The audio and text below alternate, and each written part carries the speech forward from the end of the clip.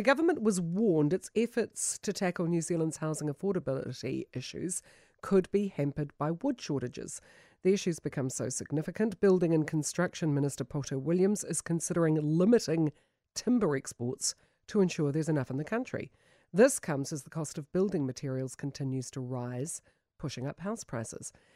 There are so many questions and there are many conflicting statements, and that's just in the last 40 minutes. So I'm joined by Phil Taylor, President of the Forest Owners Association. Very good morning to you, Phil. Yeah, morning, Kerry. I'm finding it very difficult to follow the train of who's got what and where it's going and why there is a shortage. Look, yeah, and look, I'm more than happy to help try and clear up some of the misinformation that's going on around out there. Excellent. Okay, do the Chinese own all our forests? No, they don't. Right. Okay. Who does? Forest ownership in New Zealand is spread across a wide range of people. 40% of the current timber production in New Zealand is coming from forests that are owned by New Zealanders. And the balance, the 60%, is coming from what we call larger corporate forest owners. Yeah. And they are either owned by local companies like the Dunedin City Council, City Forests, or overseas investors. And they're made up of predominantly American investors, what we call TIMOs, Timber Investment Management Organisations. Right. Do they have a say on where the timber goes and what gets done with it? Those overseas owners? Yeah. Yes, they do. Right, okay. They own the forests, they manage the forests, and they market from those forests to best advantage. And are all trees planted created equal? Can they all be used for the same thing, depending on how much that thing is going to get them in return as a finished product? No, they can't. Mm-hmm. A forest will typically yield a very wide range of products. So this year, New Zealand's estimated to harvest around about 35 million cubic metres of logs from the forests. That's across the whole forest estate in New Zealand. Mm-hmm. As I said, 40% of those logs will be harvested by small growers, typically New Zealanders. Of that volume, of that 35 million cubic metres, approximately 45% of it is kept in New Zealand, and they are typically the higher grade logs which are used for what we call domestic processing. Right. Now, that might be processing to produce lumber for house construction, or it might be used in pulp and paper, packaging, etc. Right. The balance of that 35 million cubic metres is exported overseas, and typically that roughly 55% is what we call our lower grade industrial logs. These are our KI, K grade, KIS. They're all the sort of the codes we use, but fundamentally they're industrial grade logs. They're the lower quality ones that are used for boxing overseas.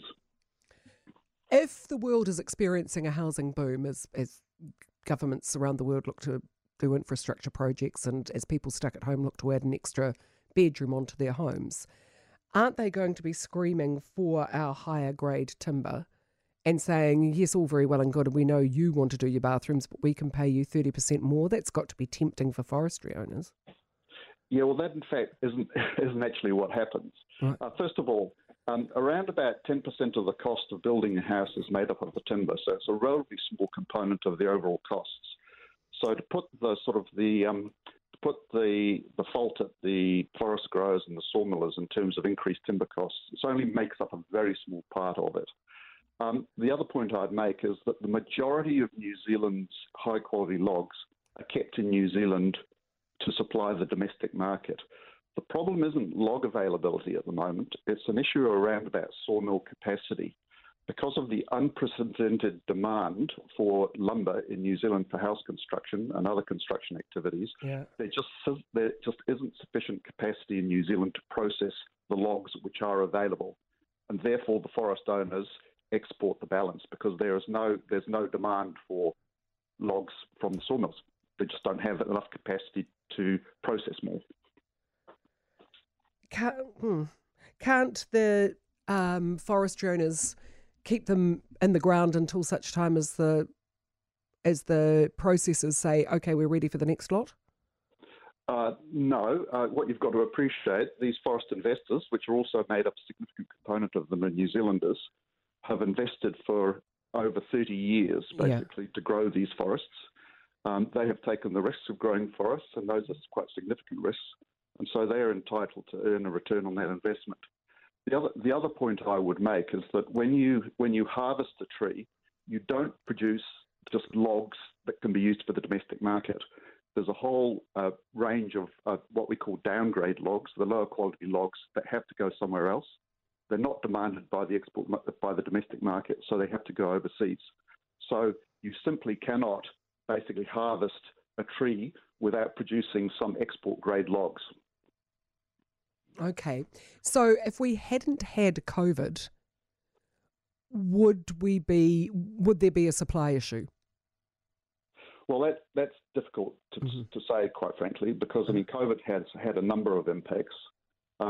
Obviously, since COVID, there's been very low interest rates, and that's stimulated demand for construction. It also has had an impact on our productive capacity in New Zealand, and there is one of New Zealand's major sawmills that embarked on an upgrade just prior to COVID. And as a result of the disruption through COVID, that upgrade has been delayed, and therefore that has had a material impact on production coming out of that mill. And I note that in the press release from the Minister this morning, he mentioned specifically Carter's in terms of withholding volume. That was simply because their upgrade hadn't gone to plan and their productive capacity was significantly curtailed. It wasn't an anti-competitive behaviour. Well, that's what it looked like when it was first announced way back then. Yes. Why does the Northland region no longer have any more structural graded timber to make Kara Holt Harvey sawmill economically viable?